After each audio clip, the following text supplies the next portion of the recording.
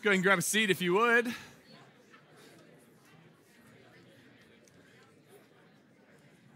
All right, grab a seat if you would. It's been a couple weeks since I've been here, so if you're new or newer to our young adults here, my name is Brian Howard. I'm one of the pastors here on staff. It is good to be back with you. I've been out for a few weeks, and some of you know this. Some of you have been praying for this, but been out a few weeks because just a couple weeks ago, 3 weeks tomorrow, in fact, my wife gave birth to this beautiful little peanut right here. So this is my daughter. Hope Catherine Howard, and she was born on February 25th, and baby is healthy, mama is healthy. Older siblings are just fascinated and exciting about this little baby in the house right now, and it is the sweetest and greatest thing. People have been asking, are you sleeping? The answer is of course not, but coffee is God's good gift and God's good blessing, right? And so we just power through. And then I'll tell you, this is just... one of the things I never want to do is over spiritualize the world and be like, yeah, I forgot to tie my shoe. I'm like, it was a demon, right? I don't want to do that, right? And at the same time, so sometimes we can over spiritualize it and be like the miracle of birth, right? And it's no, technically it's a biological process, but it's the closest thing to a miracle, okay? If you've ever actually witnessed someone give birth and then how the female body responds to now jump into mothering mode, it is a superpower God has endowed women with, and said you can bring new life into this world. And so just so grateful for my wife, so amazed with her as a wife and as a mom. And it's just an honor and a privilege as a dad to raise a little girl like this. And so that's what's going on in my household. And that's just kind of the update on life for me. But this got me thinking, my daughter being born, as we jump into the text we're going into tonight. So again, if you have a Bible with you, we're going to be in Isaiah chapter 8. So if you have your Bible on your phone, that's fine, Isaiah chapter 8. Or you can jump into that on if you have a hard copy Bible with you. But as we jump into Isaiah 8 tonight and continue this teaching series on this Old Testament prophecy, I've been thinking of this question, and the question is really the question that every mom or dad asks as their new child is being born into this world. And the question is really simple. It's this one. It's the question something like, what kind of world was she born into? What kind of world is she born into? And someday, if you have children, and I know most of you don't have children, but if you do someday, you'll ask this question, what kind of world are we bringing this child into? And I was thinking about this question for Hope. Hope was born into a world. She was born basically the same week, the same day that Russia invades Ukraine. And so there's this massive war going on in Europe, this thing that's captured all of our imagination. And so I go, okay, my daughter Hope was born into a world of war. And then my son Noah was born 2 years ago. He was born in March of 2020. He was born and at the hospital, do you have a fever by chance? I'm like, no. I'm like, oh, whatever. And then it just got worse from there, right? And so my daughter Hope was born into a world of war. My son Noah was born into a world of pandemic, of disease, of death. And then my daughter Grace was born in October of 2017. And maybe most of you don't remember this, but I had family in the city at the time. Some of my friends were in there at the time. But if you remember in Las Vegas, in October 1st of 2017, there was that horrible shooting at that concert, at a country concert in Las Vegas. And 2 days later, my daughter is born. And so my daughter Hope is born into a world of war. My son Noah is born into a world of pandemic and disease. And my daughter Grace is born into a world of terrorist attack on our country. And I just think to myself, what kind of world is she born into? What kind of world are my kids born into? And here's what I'm tempted to think. I'm tempted to think that the Howard family just got uniquely unlucky with the birth of our children, right? I'm tempted to think it was just man, our kids were born and terror happened in the world. But here's what I bet.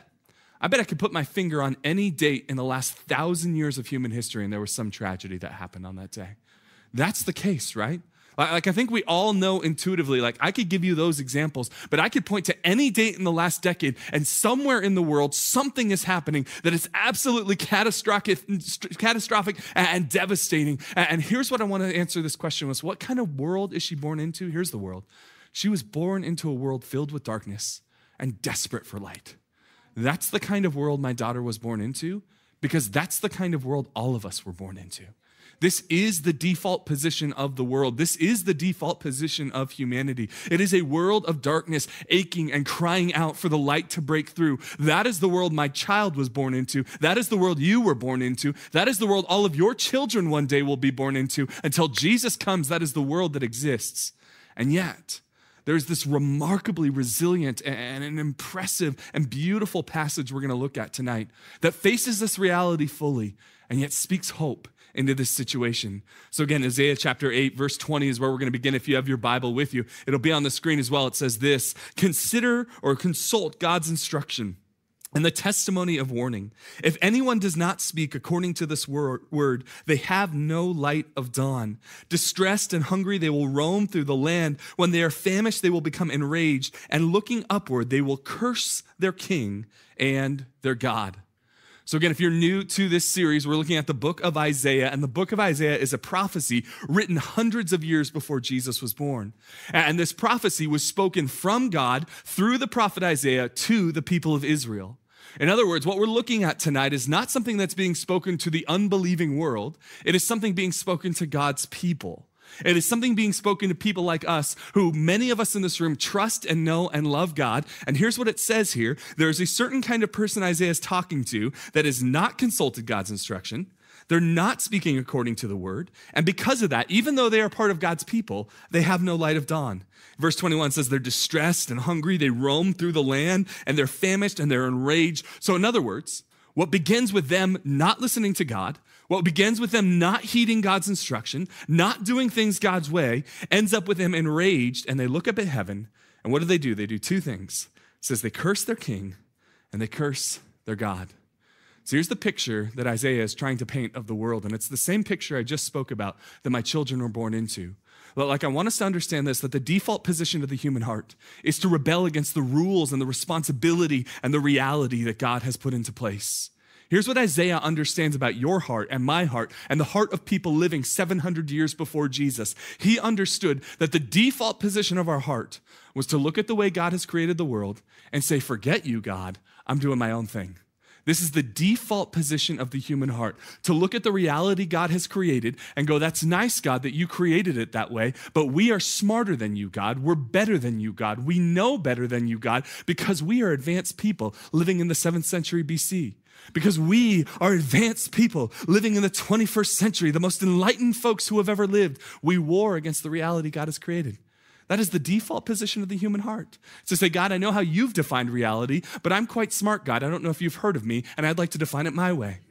We war against the rules. Like back to the very beginning of the Bible, like the foundational story of the Bible, God puts two people, Adam and Eve, in the garden. He's like, you got one rule. They're like, let's break the rule, right? It's the only thing. There's one rule, and they war against it, and then we war against the responsibilities. So like God says, there are rules, there are ways you should live, ways you should operate, there are responsibilities put upon your shoulders, and all of us go, thanks for your input, God. I'm going to do my own thing.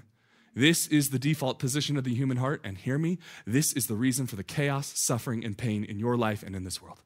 This is the reason this world is filled with chaos. Because we look to God, just like the people here in 8:21 and 20, or 20 and 21, we looked at God and said, nice ideas, God. It's cute that you think you get to tell us how to do our thing, but we're going to go in our own direction. And here's the problem with this default position of the human heart.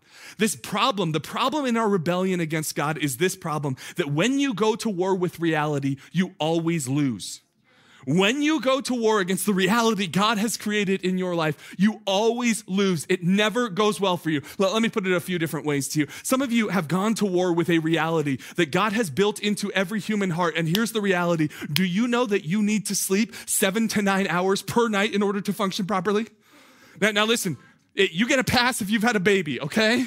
But if you've not had a baby and you're just like, I stay up till 2, 3 in the morning, get up at 6, I've been doing this for 4 years and I think I'm about to die, you have gone to war with reality. And it's going to come back at you. When you go to war with reality, it always loses. And for some of us, we just think we can will our way through this world living the way we want to live rather than the way reality actually operates. Like you imagine the type of person who's like, you know what? I just don't believe in the monetary system of this world. I think that's just so secular. And so I'm not going to pay my bills anymore. Try that. Go to war with that reality and find yourself homeless. Why? Because when you go to war with reality, reality always wins because God has created the world in a certain kind of way. And when you decide you're going to push against it, do your own thing, ignore the way God has created the world, it always comes back to bite you. And there are silly examples we can use. And there are powerful and profound moments in our life where we war against the reality God has created and we suffer for it, right? That there are ways we war against God's reality, ways we war against the rules, responsibility, and reality God has created that always cause us pain. Like, do you know that God has built the universe in such a way that when you are generous with your money, when you give it away, it loses grip over you? And yet some of us decide, I'm going to hold on to my money. I'm never going to give it away. You've never given a dime to the church or to the poor or to global missions. You've never done that. And you are at war with reality. Because when you choose to hold all of your money and never give it away, you are at war with the way God has woven into the reality of the universe. Like, do you know that God has actually woven into reality that honoring your mother and father is not an optional thing? It is something that core to you thriving and living in this world. And for some of you, you do that and it's beautiful. And for others, you've decided that you don't need to actually honor your father and mother. That's a cute little commandment you tucked in the 10 Commandments, God. But I'm going to do my own thing because I don't happen to agree with my parents on politics, so I'm going to slander them. Reality always wins. When you go to war with reality, it always wins. Listen, if you choose when someone has wronged you to stay bitter and angry and resentful against that person, if you choose to do that rather than go with the way God has instituted, that you would walk down this painful and difficult path of forgiveness, reality is always going to win. Listen, when it comes to honoring your parents or refusing to be generous, when it comes to like sexual purity and how God has designed marriage, when you walk against that reality, God, you're always going to lose. When you lie and manipulate, when you cheat and you steal, when you harm and destroy, when you are bigoted and rude and angry and mean, when you do any of these things, you are at war with reality. And the reason you will lose is because reality is what God has created in this world. Here's how I like to talk about reality. I think reality is a lot like a rubber band. Reality is like a rubber band, okay? And here's what you all know about a rubber band. Rubber bands, by their very definition, can be pulled, right? But they can't be pulled forever, right? Like I can get it this far, I probably can't get it this far, right? Because if I do, it's going to eventually start to break. And here's what I need some of us to understand tonight. God has created the world in a certain kind of way. And if you decide you're going to war against the way God's created the world, you're going to change how God's created the world, you're going to ignore what God has to say, and you're going to live life in your reality in your own way, you can stretch it for a little bit. But eventually, if you start pulling so hard against the way God has designed the world, eventually your whole world is going to snap, and it's going to cause you pain. And here's what I wonder in this room. I wonder if there's anyone in this room who has just been warring against the way God has created the world, the way God has called you to live, operate, the way God has called you to do all different things, and you are trying to pull at reality. And when you pull at reality, it eventually snaps back. You can't pull forever, and it's going to cause you pain. Let me put it to you this way. Acknowledging the suffering that really exists in this world. Part of what we have to recognize is that there are certain things we suffer with in this world that are not our fault at all. So let me speak to some of you tonight. Some of you have been through a kind of coercion and abuse at some point in your life, and you need to hear me very clearly tonight. That abuse was not your fault. It was not your fault. And I think what happens here is here's how Satan just gets the better of us. For some of you, you have been abused or coerced, and somehow your will has been violated, and you have found a way to blame yourself for the abuse that someone else put on you. And I need to remind you tonight that it was not your fault. You do not deserve to be abused or coerced or harmed or anything like that. But then here's the flip side of it. And here's how Satan deceives us. For some of you, it is not your fault, and yet you have convinced yourself that it was your fault and you deserved it. But for others of you, you have been living your life where you are pulling the rubber band, snapping your own wrist, and then going, come on, God. It is actually your fault. You have lived in such a way that's causing you pain. You have warred against the reality that God has created in this world. Just like the folks here in Isaiah chapter 8, you're warring against God, his rules, his responsibilities, and his reality, and then you're blaming God when it hurts. So here's one of the things I've learned. Again, for some of you, you need to believe the truth that what you have gone through was not your fault. But for some of you, you need to understand that you are suffering in this world, but you have actually added to your suffering. You have actually added to your pain by pulling on the reality God has created and allowing it to snap and cause pain to your life. Again, for some of you, I need you to understand it's not your fault, but for some of you, and I need you to break out of the default assumption that the pain in your life could never be your fault. See, I think some of us operate in this world in such a way where we constantly think whatever happens, it's not my fault. It's got to be someone else's fault. And what we see here in Isaiah chapter 8, verse 20 and 21 is there's these people and they're raging, they're shaking their fists against God and the reality he's created. And when that happens, it will always snap back on us. It will always cause us pain. Verse 22 goes on this way. It says, then they will look toward the earth and see only distress and darkness and fearful gloom, and they will be thrust into utter darkness.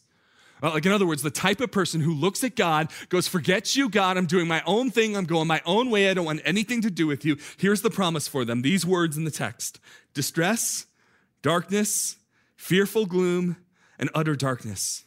See, here's what's happened in our world. Like you go all the way back to the story of Adam and Eve. You go all the way back to the beginning, and human beings said, God, forget you and your rules, we're going our own direction. And because of that, what was entered into the world through sin was distress, darkness, fearful gloom, this utter darkness, this chaos, this pain, this sin that entered into the world. And some people think this is just like some silly story, like Adam and Eve, what does that have to do with anything? Adam and Eve bringing this into the world unleashes a kind of darkness and pain in all of our lives. And here's why this matters. Because we need to understand that most people think that comfort, that ease, that life going easy and things being well and things being nice and comfortable and wonderful is the norm in our world. But I need us to understand this, that it is not the world. See, most people assume that comfort is the norm. The Bible is going to assume something different. The Bible is going to assume that suffering is the norm in this world. This is the expectation I need us to have, and here's why this matters, because your expectations of life will shape your experience of life.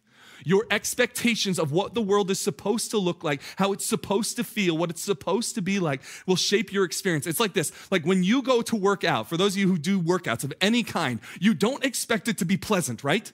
You may enjoy it, but you're like going to lift weights, you're like, oh, this tickles, right? Like that's not what you're experiencing, right? When you go in to work out, you're like, this is gonna be hard, but it's gonna be worth it. The same when you travel, right? When you travel and you get on a plane and you go somewhere, you're not like, man, I cannot wait for that sandwich they're gonna feed me on the plane, right? You just know it's gonna be uncomfortable and stressful and difficult. You're gonna be in a tight little plane seat and you're gonna be in a line and it's gonna be miserable. But you expect it. And when you expect something to be a certain way, it changes your experience of it. And if you have in your mind that travel is going to be this lovely, wonderful thing, and it's going to be super easy and not stressful, and the food's going to be wonderful, and everything's going to be great, you're going to be miserable. Why? Because your expectations shape your experience. And here's what I need us to know. I think far too many Christians living in the 21st century West, I'll say it, living in 21st century Conejo Valley, Southern California, have the expectation that life should always be easy, have the expectation that life should always be comfortable, have the expectation that life should always go well, things should always be peaceful, the world is getting better and better and better, and all those dark ages of before, we even have a word for it, right? The dark ages. Those were the dark ages. Now we live in the Enlightenment, right? All the dark stuff is gone. Now we're in the light. It's all good. And yet here's the problem. You and I know that's not true. That is not the world you actually inhabit. The world you actually inhabit is the world where Russia invades Ukraine. The world you actually inhabit is the world for the last 2 years where we have watched nearly 1 million Americans die from a disease. The world you actually inhabit is the world where you have drama and chaos and friction and problems and issues in your family that you can't seem to resolve. That's the world you actually inhabit. See, here's what we need to be. We need to be a people who see the world in a distinctly biblical way, a distinctly Christian way. I'll put it this way, that Christians should be saddened by the suffering of the world.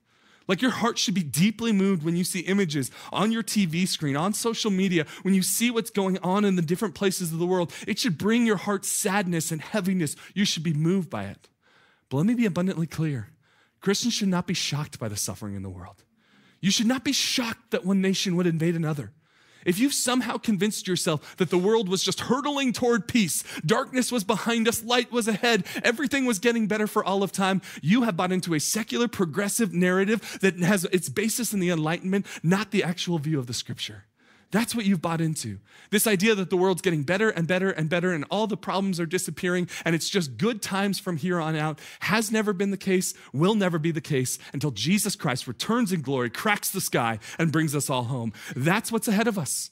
I just want to be honest. I don't want us to be a naive people who are shocked when we see terrible things in this world. We should be saddened. We should be moved. We should step in to help, like Pastor Brian was talking about earlier, the ways our church is funding and helping things in Ukraine, but we should not be shocked. In fact, Christians should be the greatest realists in the world about suffering.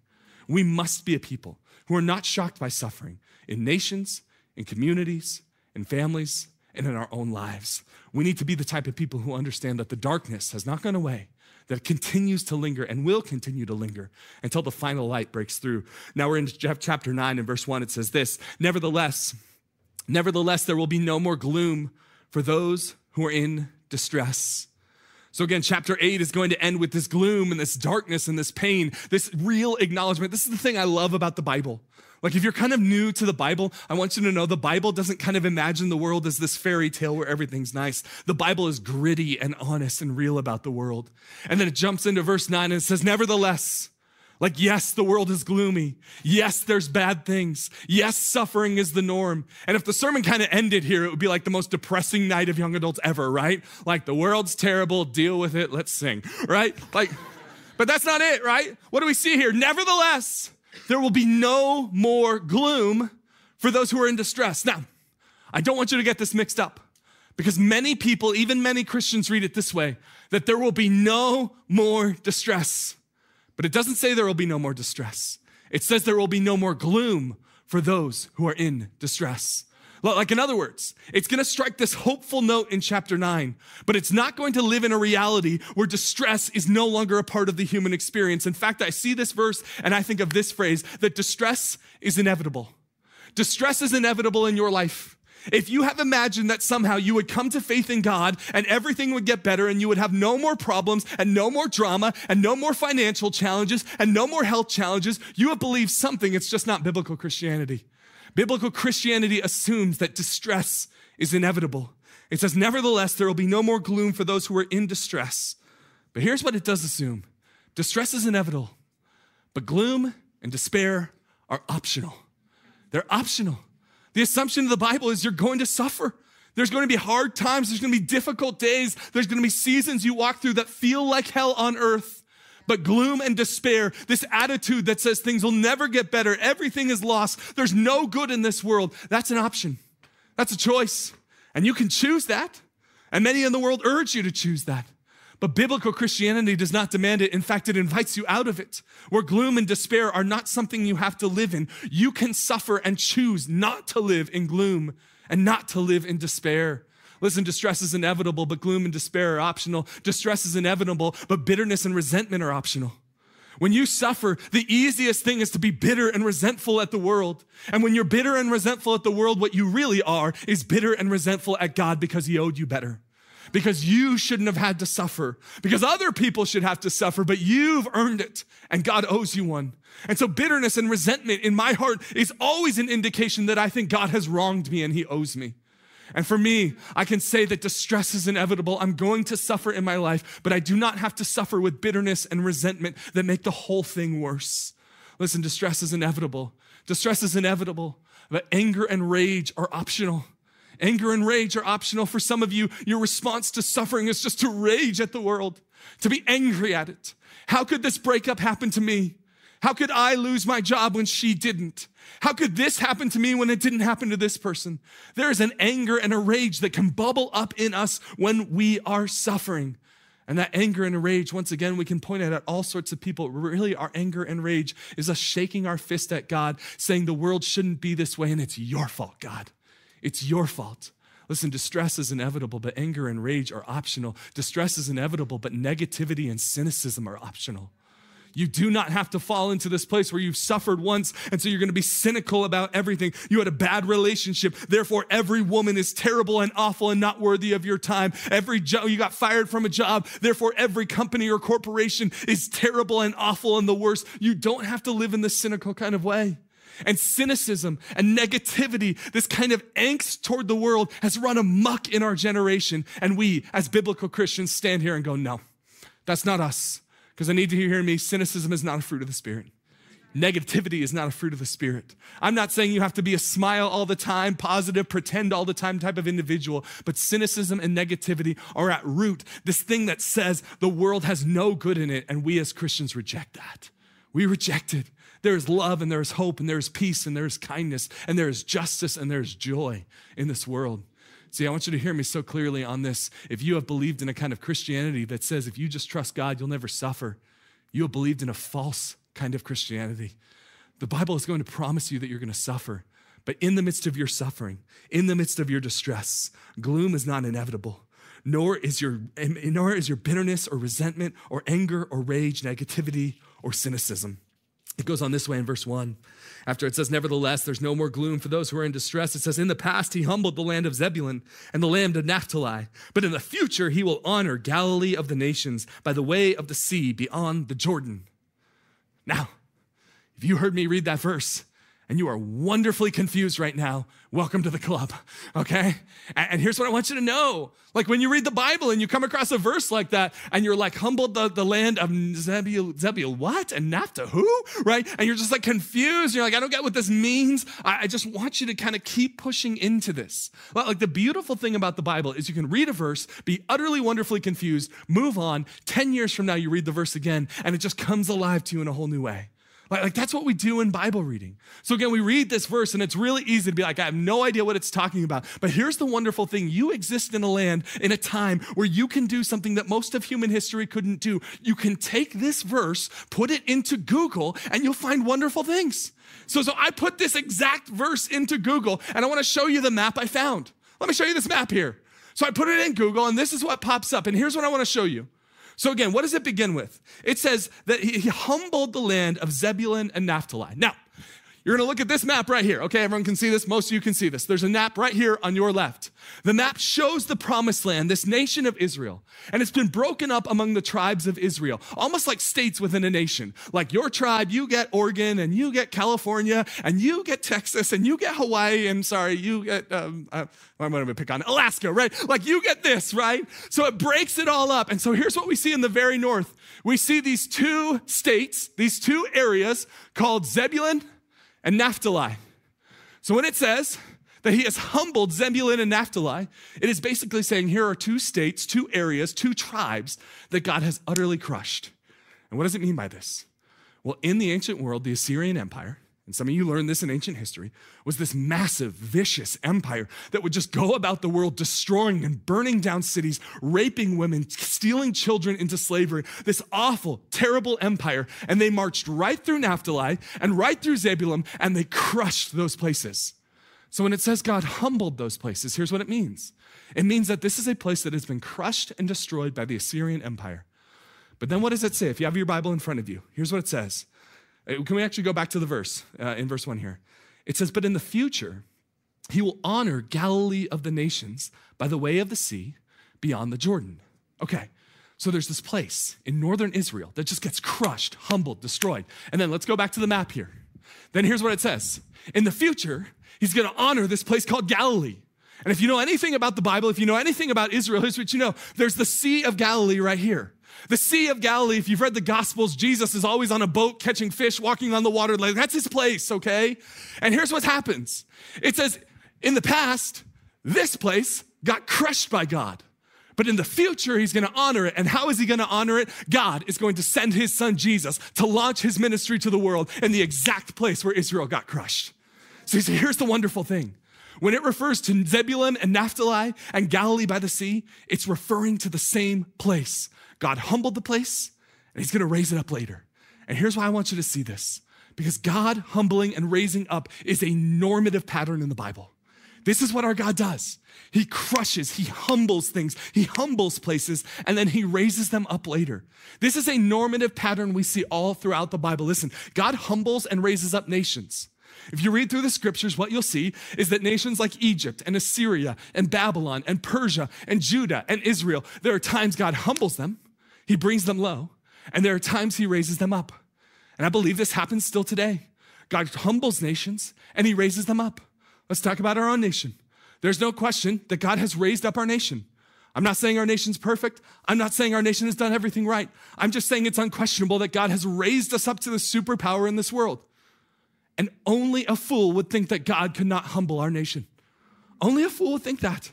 That's what God does throughout all of history. He raises up nations, he humbles nations for his purposes and for his plan. There is no nation that stands on its feet that cannot be knocked to its knees by the sovereign God. That's what we believe. God humbles and raises up nations. Listen, God humbles and raises up churches. And so you'll see a church that's just thriving and everything's going well, and God will bring that church to its knees. God will humble that church so the church doesn't begin to believe that they are awesome and Jesus is not. This has happened here in the history of Calvary. There have been times Calvary has been raised up, times we've been brought to our knees in humility. God raises up and humbles churches. And then finally, God humbles and raises up individuals. He does. And here's what I want to suggest for some of your lives. I want to suggest that some of you are in a season where God is humbling you, where God is bringing you low. And I'm not prepared to look into your situation and speak for God. That's not my role tonight. But my role is to say that God is in the business of humbling people so that he can raise them up. And some of you have gone through a season where it feels like everything you loved, everything you stood upon, everything that was great in your life was taken from you. You went through a breakup, you got fired from a job, you lost out on this scholarship, you weren't in this program, you didn't get to go to this school. It felt like all the trappings of your life were taken from you. And I want to submit to you that it is possible that the God of the universe is humbling you, not because he hates you, but because he loves you. But because he has plans to raise you up, because that's what God does. God humbles people and then he raises them up. And rather than shaking your fist and warring against God, when you are in that humble position where everything's been taken away, you say, God, you give and take away. Nevertheless, blessed be the name of the Lord. That's the attitude and the posture of heart we have. God humbles, God raises up, and we submit to that rather than raging and warring against it. It goes on this way in the text in verse 2. It says, the people walking in darkness have seen a great light. On those living in the land of deep darkness, a light has dawned. You have enlarged the nation and increased their joy, and they rejoice before you as the people rejoiced in harvest, as warriors rejoice when dividing the plunder. As in the days of Midian's defeat, you have shattered the yoke that burdens them and the bar across their shoulders and the rod of their oppressor. Every warrior's boot used in battle and every garment rolled in blood will be destined for burning, will be fuel for the fire. So in other words, it's like, yeah, the world's filled with darkness. But listen, remember when you got whooped in northern Israel? I humbled you. I'm going to raise you up. Like I'm going to do things. God's at moving. He's at work. And it looks like defeat, but God's actually in the process of raising up. And so as they're suffering, as they're struggling, God gives them a reminder, and it's this, that in the midst of their suffering, the Lord's going to make some promises here. And I want you to see these promises. Number one, he promises to rescue his people from darkness. Here in verse 2. Like it says, the people living in darkness are going to see a great light. The light's going to burst through. They're not going to live in darkness forever. Number two, he's going to bless his people abundantly. Like verse 3 tells us he's enlarged the nation. Like what once was collapsed is now enlarging. It's growing. Their joy is like of the harvest. Number 3, he's going to defeat the great enemy. Like this Assyrian empire that's coming down on them, God says, they're nothing to me. I will crush them. There is a defeat of the enemy that's coming. And number 4, he's going to bring a lasting peace. Like read verse 5. You just go like every warrior's boot used in battle and every garment rolled in blood, like these bloody armor that walked into battle. Here's what it says. It'll be rolled up and thrown into the fire because you won't need it anymore because peace is going to last. See, this is what God promises to his people, Israel. And it's this beautiful promise, like you're in the midst of this suffering, but it doesn't last forever. I'm going to do something remarkable. And wouldn't it be just wild to see that Jesus, in the beginning of his ministry, quotes from this exact text. Jesus, at the beginning of his ministry, unrolls the scroll and says, hey, listen, everyone, you've been living in darkness, but there is a light that is here. And that light is not somewhere out there. That light is me. I am the light of the world. Jesus makes these same promises to his people in Matthew 4. Jesus says, I'll rescue you from darkness. To the person in this room who feels like the world is not right, your whole life is not right, your soul is not right, you need someone to rescue you, there is a God who says, I will rescue you from the darkness you were in. I will pull you out of that. This is what Jesus promises to do. He will rescue us from darkness. He will bless his people. Jesus promises to bless you. Again, some of you have convinced yourself that God is this angry, bitter man in the sky who wants your life to be miserable, and you have missed the biblical God that's presented to us. He wants to bless you. He wants to pour out his blessing abundantly on your life. He will defeat the great enemy. And the scripture tells us who the great enemy is. It says the last enemy to be defeated is death. That there will come a day where you will die. You may die. You may die in this lifetime before Jesus comes back. And yet the good news of the gospel isn't that your soul floats away to heaven. It's that Jesus Christ comes back and your body steps up from the grave. That's what's coming. The great enemy of death is defeated in Jesus. And just like Jesus rose from the dead, I believe I will rise too. And so that there will be a day 100 billion years from now where this body will be raised forevermore. The enemy of death will be defeated. And then finally, he'll bring a lasting peace. And some of you have lived your life in such a way where you don't understand peace, where your life is always anxious and out of control, where it feels like everything is falling apart. And there's a God who wants to offer you peace in the midst of your storm, a peace that comes from knowing the Prince of Peace, Jesus Christ. Listen, this is what Jesus comes to offer.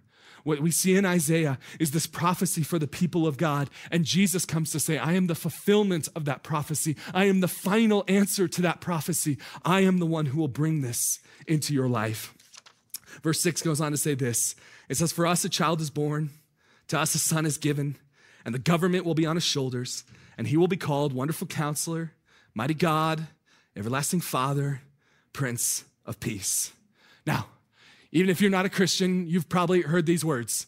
You've probably seen them on a Christmas card somewhere back in December. It was posted somewhere. You saw it on a card. You saw these words. You're familiar with these words. And if you're not familiar with these words are a prophecy about who Jesus is going to be. But here's what I need you to know about ancient prophecy hundreds of years before Christ. They did not read these words and go, sweet baby Jesus. They did not think this. They heard this and went, wow. Okay, somehow God is going to provide for us a wonderful counselor, a mighty God, an everlasting Father, a Prince of Peace. And you know what they saw all throughout their time of history after this prophecy? They saw some pretty good counselors, some pretty wise people, some people who gave them some pretty good advice, but those counselors weren't wonderful. Then they saw those amazing, mighty warrior kings who fought the battles for God's people, who stood up and they were mighty, but they most certainly were not God. They had people in their life who acted as father figures, who acted as wise men who could lead and walk out and be the father they needed, but they were not everlasting fathers. And they had many princes, but peace, that lasting peace we're all longing for, never came. And here's what happens. All throughout the history of Israel, people are kind of coming close to that. They're somewhat like this, but they never really fulfill it. And then Jesus steps onto the scene. And here's what you need to know, that Jesus is the final king who does not fail, and he will not fail. Jesus is the final fulfillment of that. He cannot fail. He will not fail. And because Jesus is the one who can't fail and the one who won't fail, someone needs to hear me tonight that you can trust him. You can trust him. Like whatever's going on in your life, whatever pain in your life, whatever suffering you're walking through, you can trust Jesus because he's the one who can't fail and won't fail. Can I give you 4 really practical ways to trust your God in your suffering? To trust Jesus in your suffering? Here are 4 ways tonight if you're taking notes. Number 1, listen to him as your wonderful counselor. Listen to God. In the midst of your suffering, I've said this before, I'll say it again. Your suffering might not be your fault, but do not be naive enough to think you can't make it worse. When you suffer, the temptation is to just go into this mode where you start going by your own knowledge, your own understanding, your own way of dealing with it, rather than saying, okay, God, I've lost someone. I've gone through a layoff at my company. I've gone through a breakup. I'm not doing well health-wise. My friends are falling apart. Everything's falling apart. In your suffering, you go, God, what do you have to say to me? God, I want to listen to you. I want you to be my wonderful counselor. I want to listen to what you have to say, and I want to walk in obedience. Listen, whatever suffering you're going through right now, the Word of God has something to speak to you, and you are doing yourself a great disservice if you don't open it up, if you don't look at it, if you don't read the book, if you don't know what God has to say. And the only way for you to know what your wonderful counselor has to say to you is for you to read your Bible. If you are walking through suffering right now, could that now just be the night where I urge you to read your Bible like never before? Listen to God as your wonderful counselor. Number 2, worship him as your mighty God. Worship him as your mighty God. Do you know what the great temptation when I suffer is? I don't know if you're anything like me. When I suffer, you know who I like to think about more than anything else? It's not God, it's me. I like to think about me and talk about me and ponder on me and dwell on me. When I'm suffering and things aren't going well, I love to just kind of curve in on myself and think like, oh, this is so hard. I'm struggling. I'm suffering. This is so hard. But you know what I've always found, and you found this too? When you think about yourself constantly, obsessively, it doesn't make your life better. It makes it worse. So what do we do when we suffer? The worst thing I can do is curve in on myself, and the best thing I can do is raise my hands in worship of my God. An honest worship that doesn't put a smile on my face that doesn't belong there, but says, God, I'm suffering. It's hard. I don't know what to do, and yet I'm going to praise you before this gets resolved because I know you can and I know you will. Worship him as your mighty God. Can I just urge someone tonight? We're going to sing a few songs here at the end. Don't stay silent. Don't stay silent. Raise your hands in your air, fall into your knees, like raise your voice like never before. It is so tempting. It is so tempting when you are suffering to come into a place like this and we're singing to just kind of sing like, I'm not really happy and things aren't going well. I want to urge you to do the opposite. Worship him as the mighty God. Worship him as the King of Kings and Lord of Lords tonight in this place. Number one, listen to me as your wonderful counselor. Number two, worship him as your mighty God. Number three, talk to him as your everlasting Father. God is your dad and he wants to listen to you. And some of you had great dads and some of you had dads that you never knew or you wish you never knew because they were terrible and they didn't listen and they weren't in and you felt judged and you felt harmed and you felt like it was a terrible relationship. And God is the Father that you always wished you had but you never knew was there. That's who God is. He is the everlasting Father and he wants to listen to you. You just speak to him like you're his kid. Can I give you a real practical way if that's a struggle for you? If you're like, Brian, you're telling me to pray and prayer is always hard. Can I urge some of you never pray out loud.